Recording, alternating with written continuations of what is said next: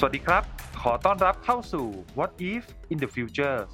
Podcast ที่จะชวนทุกคนมาตั้งคำถามว่าอนาคตจะเป็นอย่างไร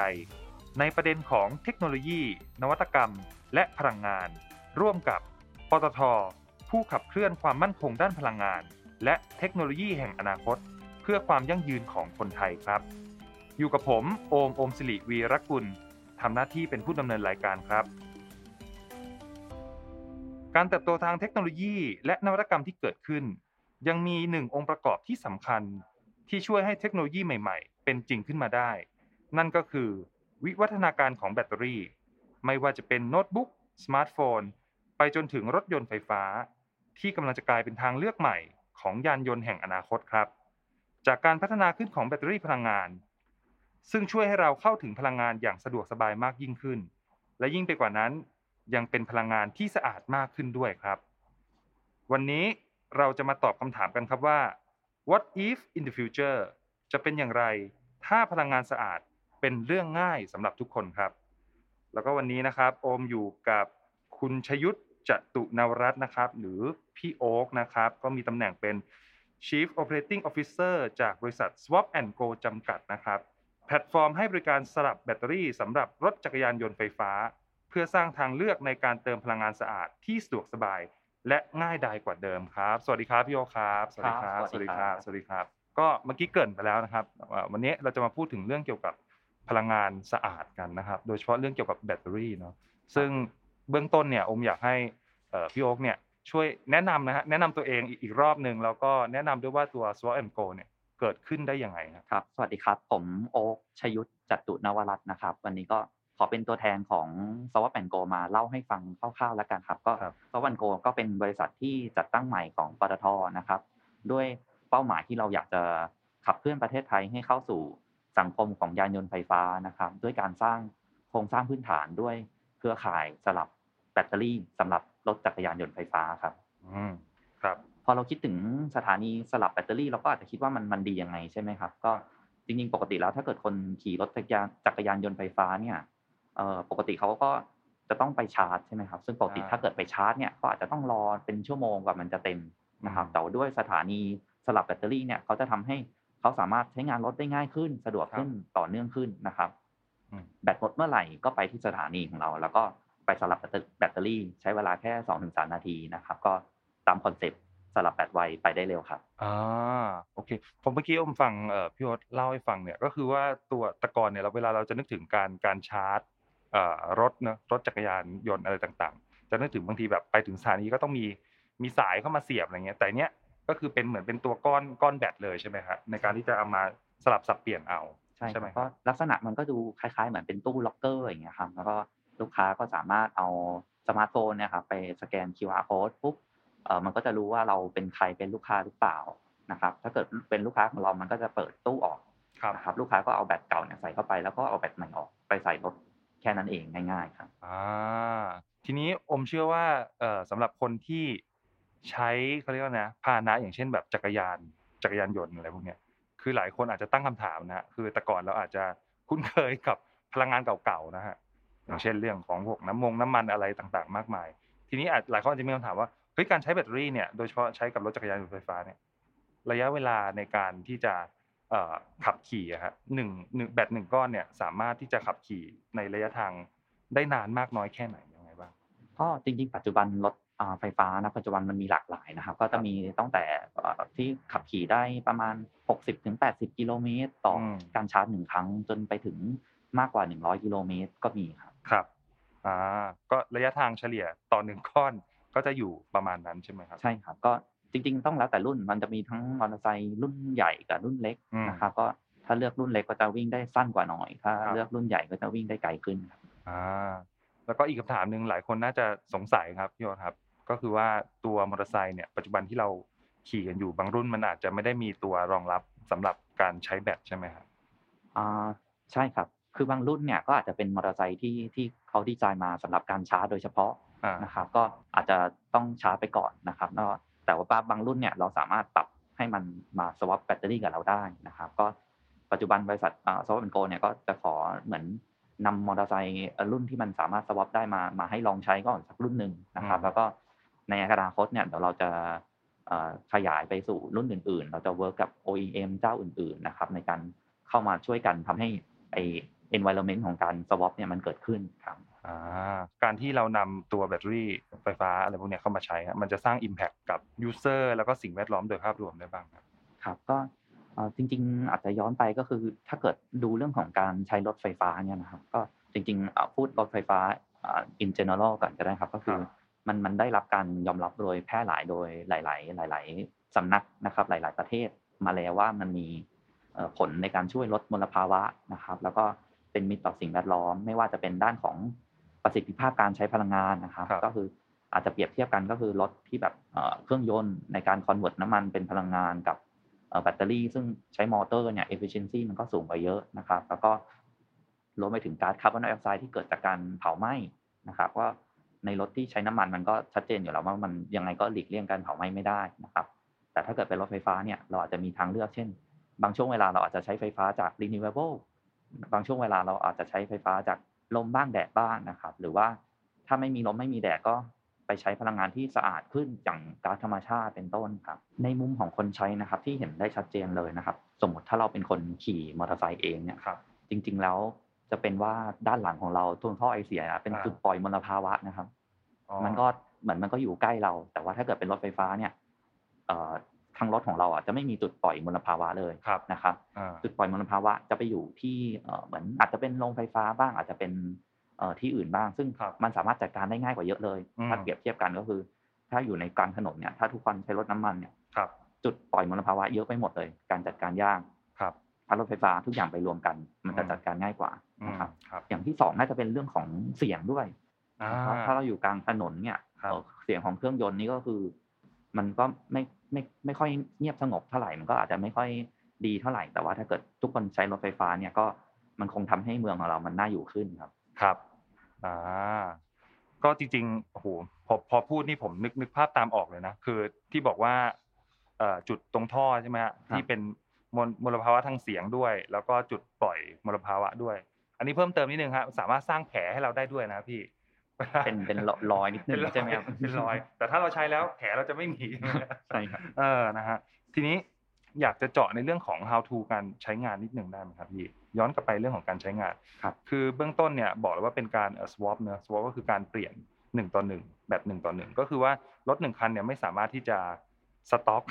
แบตได้ใช่ไหมครับพี่เวลาเราจะไปใช้จะไปใช้งานต่อกับตู้ชาร์จตู้เปลี่ยนแบตอะไรพวกนี้จริงๆจริงๆสำหรับถ้าเกิดมาใช้ Swap and Go นะครับก็จริงๆลูกค้าไม่จำเป็นต้องสต๊อกแบตเลยนะครับเพราะว่าเราจะให้บริการแบบเปิดแบบ20สถานีในกรุงเทพเลยนะครับก็ค่อนข้างทั่วถึงแล้วก็ไม่ต้องกังวลมันก็จะเหมือนกับเวลาเราไปปั๊มน้ำมันอย่างเงี้ยครับก็ไปใกล้ๆบ้านไม่จำเป็นจะต้องสต๊อกน้ำมันไว้ที่บ้านครับโอเคก็คือตอนเนี้ยปัจจุบันก็คือจะมีแหล่งบริการอยู่ประมาณ20จุดในกรุงเทพใช่ไหมครับแล้วก็ในอนาคตก็เราก็จะขยายต่อไปเรื่อยๆครับทั้งในกรุงเทพปริมณฑลแล้วก็จังหวัดอื่นๆต่อไปนะครับถ้าถามแผนการในอนาคตคือผมเชื่อว่า20จุดน่าจะเป็นแผนในอนาคตอันใกล้ใช่ไหมครับที่กำลังทำอยู่ก็คือถ้าเป็นภาพระยะยาวครับในมุมมองของพี่โอ๊ตอะครับมองว่าเราอยากจะกระจายไป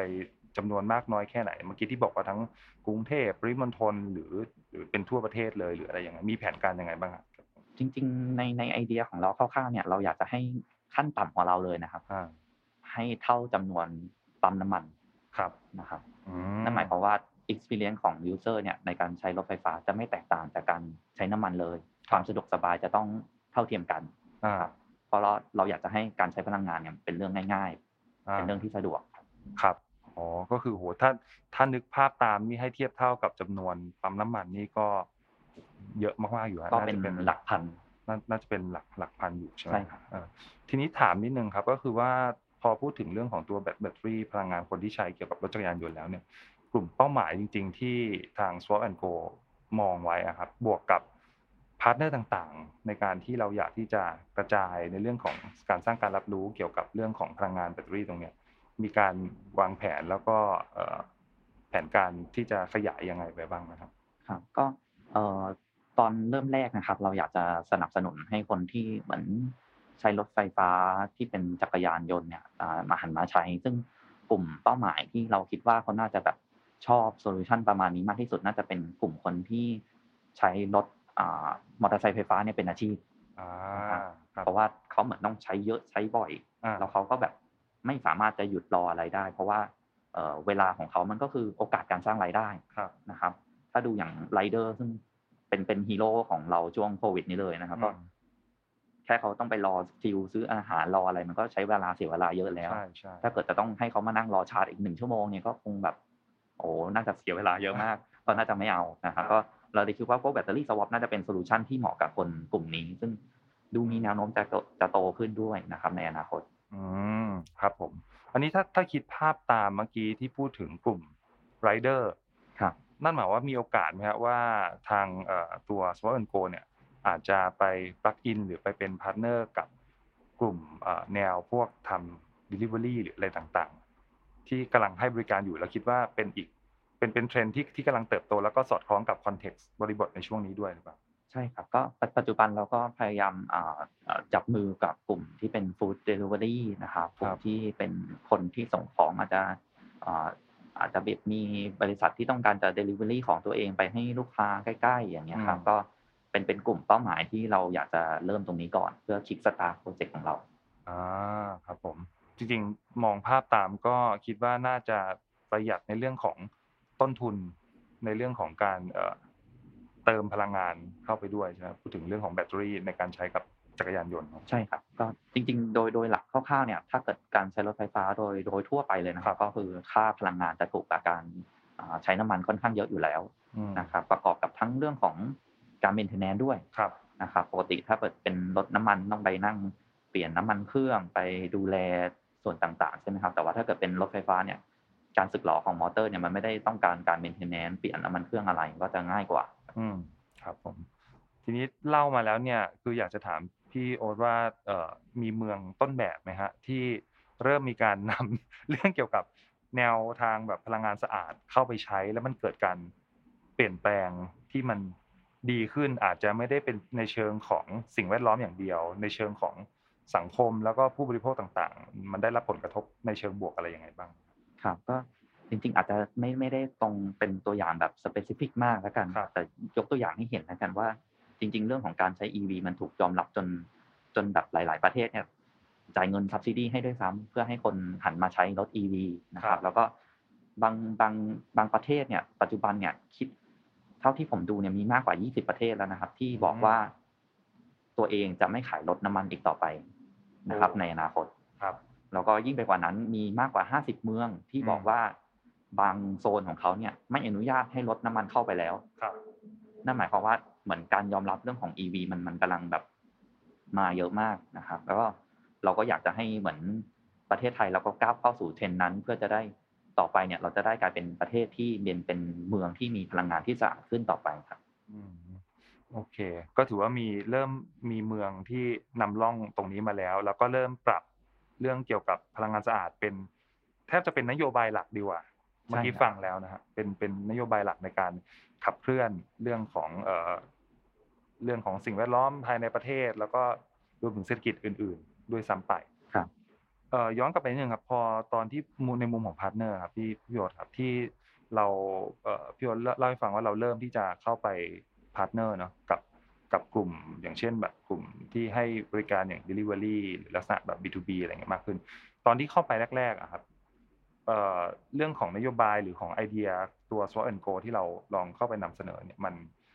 เอ่อเข้าไปสื่อสารกับเขายากไหมครับว่าเรากำลังจะทำการเปลี่ยนแปลง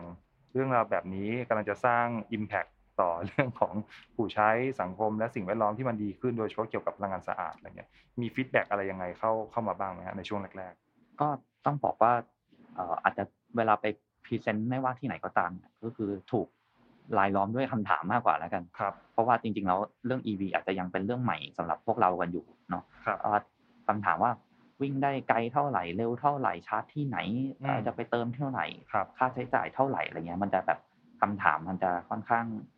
เยอะเพราะว่าเป็นเรื่องปกติอยู่แล้วถ้าเกิดเราต้องสมมุติเรามาจับเหมือนเทคโนโลยีอะไรใหม่ๆเราก็คงเต็มไปด้วยคำถาม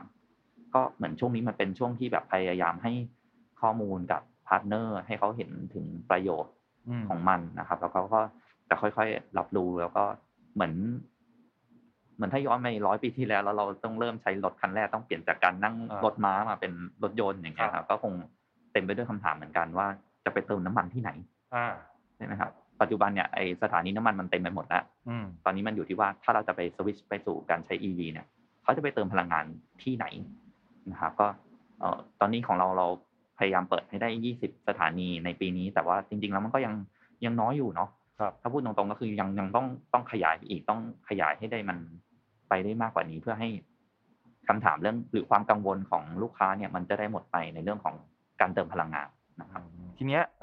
พี่โอ๊ตคิดว่ามันต้องใช้ระยะเวลานานมากน้อยแค่ไหนไหมครับกว่าที่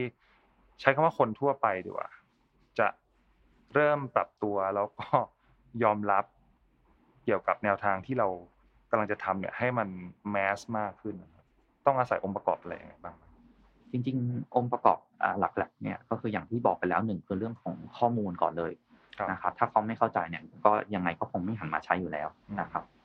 อย่างที่2เนี่ยจะเป็นเรื่องของราคารถเองครับนะครับก็ถ้าดูราคารถของรถ EV บ้านเราตอนเนี้ยกับรถที่เป็นรถน้ำมันเนี่ยถ้าเป็นรถ4ล้ออาจจะยังเห็น gap ที่ค่อนข้างเยอะนิดหนึ่งนะครับทางฝั่งรถ2ล้อเนี่ย gap มันน้อยลงก็จริงแต่ว่าก็ยังมีนิดๆหน่อยๆนะครับ ส่วนเรื่องที่3ก็คือเป็นเรื่องของโครงสร้างพื้นฐานนะครับไม่ว่าจะเป็นเรื่องของสถานีชาร์จสถานีสลับแบตเตอรี่ครับก็ปัจจุบันก็ต้องไม่ว่าจะหน่วยงานรัฐบริษัทเอกชนก็ช่วยกันอยู่นะครับในการขยายให้มันครอบคลุมการใช้งานนะครับอืมส่วนเรื่องสุดท้ายเนี่ยผมคิดว่ามันยังขาดเรื่องของตัวกระตุ้นอยู่นะครัครับ บอืมถ้าเราเห็นหลายๆประเทศที่เขา success ในการ adopt ใช้พวก EV เนี่ยจะเห็นว่าเขาจะมีมาตรการกระตุ้นให้เกิดในช่วงปีแรกๆนะครับแล้วก็พอหลังจากปีนั้นๆไปคนก็จะแบบใช้กันเป็นนิสัยไปแล้วนะครับอ๋อตอนนี้ผมคิดว่าถ้าประเทศของเรามีพวกตัวกระตุ้นพวกเนี้ยเข้ามาเสริมเนี่ยมันก็จะทำให้การรับรู้การใช้งานเนี่ยมันเกิดขึ้นนะครับเพราะว่าถ้าเกิดเราไม่กระตุ้นวันนี้เนี่ยเขาไปซื้อรถน้ำมัน ก็แปลว่ากว่าเขาจะซื้อรถอีกรอบหนึ่งก็คือโอ้โฮต้นทุนจมเลยนะ 5ปี10ปีเขาถึงจะกลับมาซื้อรถอีกรอบใช่ไหมครับครับดังนั้นก็ถ้าอยากจะเปลี่ยนอะไรมันก็ต้องต้องมีเหมือนคนกดคลิกให้มันเริ่มแล้วอาครับก็ถ้าเป็นเฟซบุ๊กอาจจะต้องช่วยกดไลก์กดแชร์ใช่ออกไปเยอะใช่ๆนะครับเมื่อกี้สนใจครับพอพูดถึงเรื่องของการกระตุ้นเนาะให้คนเริ่มมีความรับรู้เกี่ยวกับแนวทางเรื่องของพลังงานสะอาดพลังงานทางเลือกมากยิ่งขึ้นอะไรเงี้ยในมุมมองของพี่โอ๊ตมองว่าคิดว่าเราต้องอาศัยจากองค์ประกอบใดหรือหน่วยงานใดบ้างครับในการที่จะช่วยเช้าเรื่องนี้ออกไปให้มากขึ้นจริงๆต้องบอกว่าตัวกระตุ้นมันก็ต้องเกิดจากหลายที่ร่วมกันแล้วกันครับนะครับอย่างคนที่ผลิตรถเองเนี่ยก็อาจจะต้องมีโพรโมชันของตัวเองในการส่งเสริม ครับแล้วก็ฝั่งคนที่ใช้สร้างโครงสร้างพื้นฐานเนี่ยก็มีการทำให้เพียงพอใช่ไหมครับส่วนภาครัฐเองน่าจะเป็นเอ่อแม่ทัพใหญ่แล้วกันครับน่าจะมีผลได้มากที่สุดเพราะว่าหลักๆเนี่ยถ้าเกิดเรื่องของมาตรการภาษีเนี่ยครับมากระตุ้นได้เนี่ยมันเพราะเห็นมาตรการภาษีของรัฐบาลหลายๆครั้งก็ทำได้สำเร็จในการทำให้คนหันมาจับจ่ายใช้สอยมากขึ้นคนละครึ่งอย่างนี้หรือว่าซื้อรถมากขึ้นเพราะว่าลด incentive ต่างๆเนี่ยก็ ถ้าเห็นตัวนั้นเข้ามาเสริมเนี่ยก็รู้สึกว่าน่าจะทำให้การเปลี่ยนผ่านการใช้น้ำมันไปสู่ EV มันจะเกิดขึ้นได้เร็วขึ้นนะครับอาโอเคก็หลักๆก็มีหลายภาคส่วนแต่ว่าที่พี่โอ๊คมองว่าน่าจะเป็นแม่ทัพใหญ่ก็คงจะเป็นในส่วนของภาครัฐที่น่าจะช่วยออกมากระตุ้นแล้วก็ฟีดเรื่องของข้อมูลความรู้ความเข้าใจให้กับประชาชนได้เข้าใจเรื่องเกี่ยวกับพลังงานทางเลือกพลังงานสะอาดได้มากยิ่งขึ้นนะครับโอเค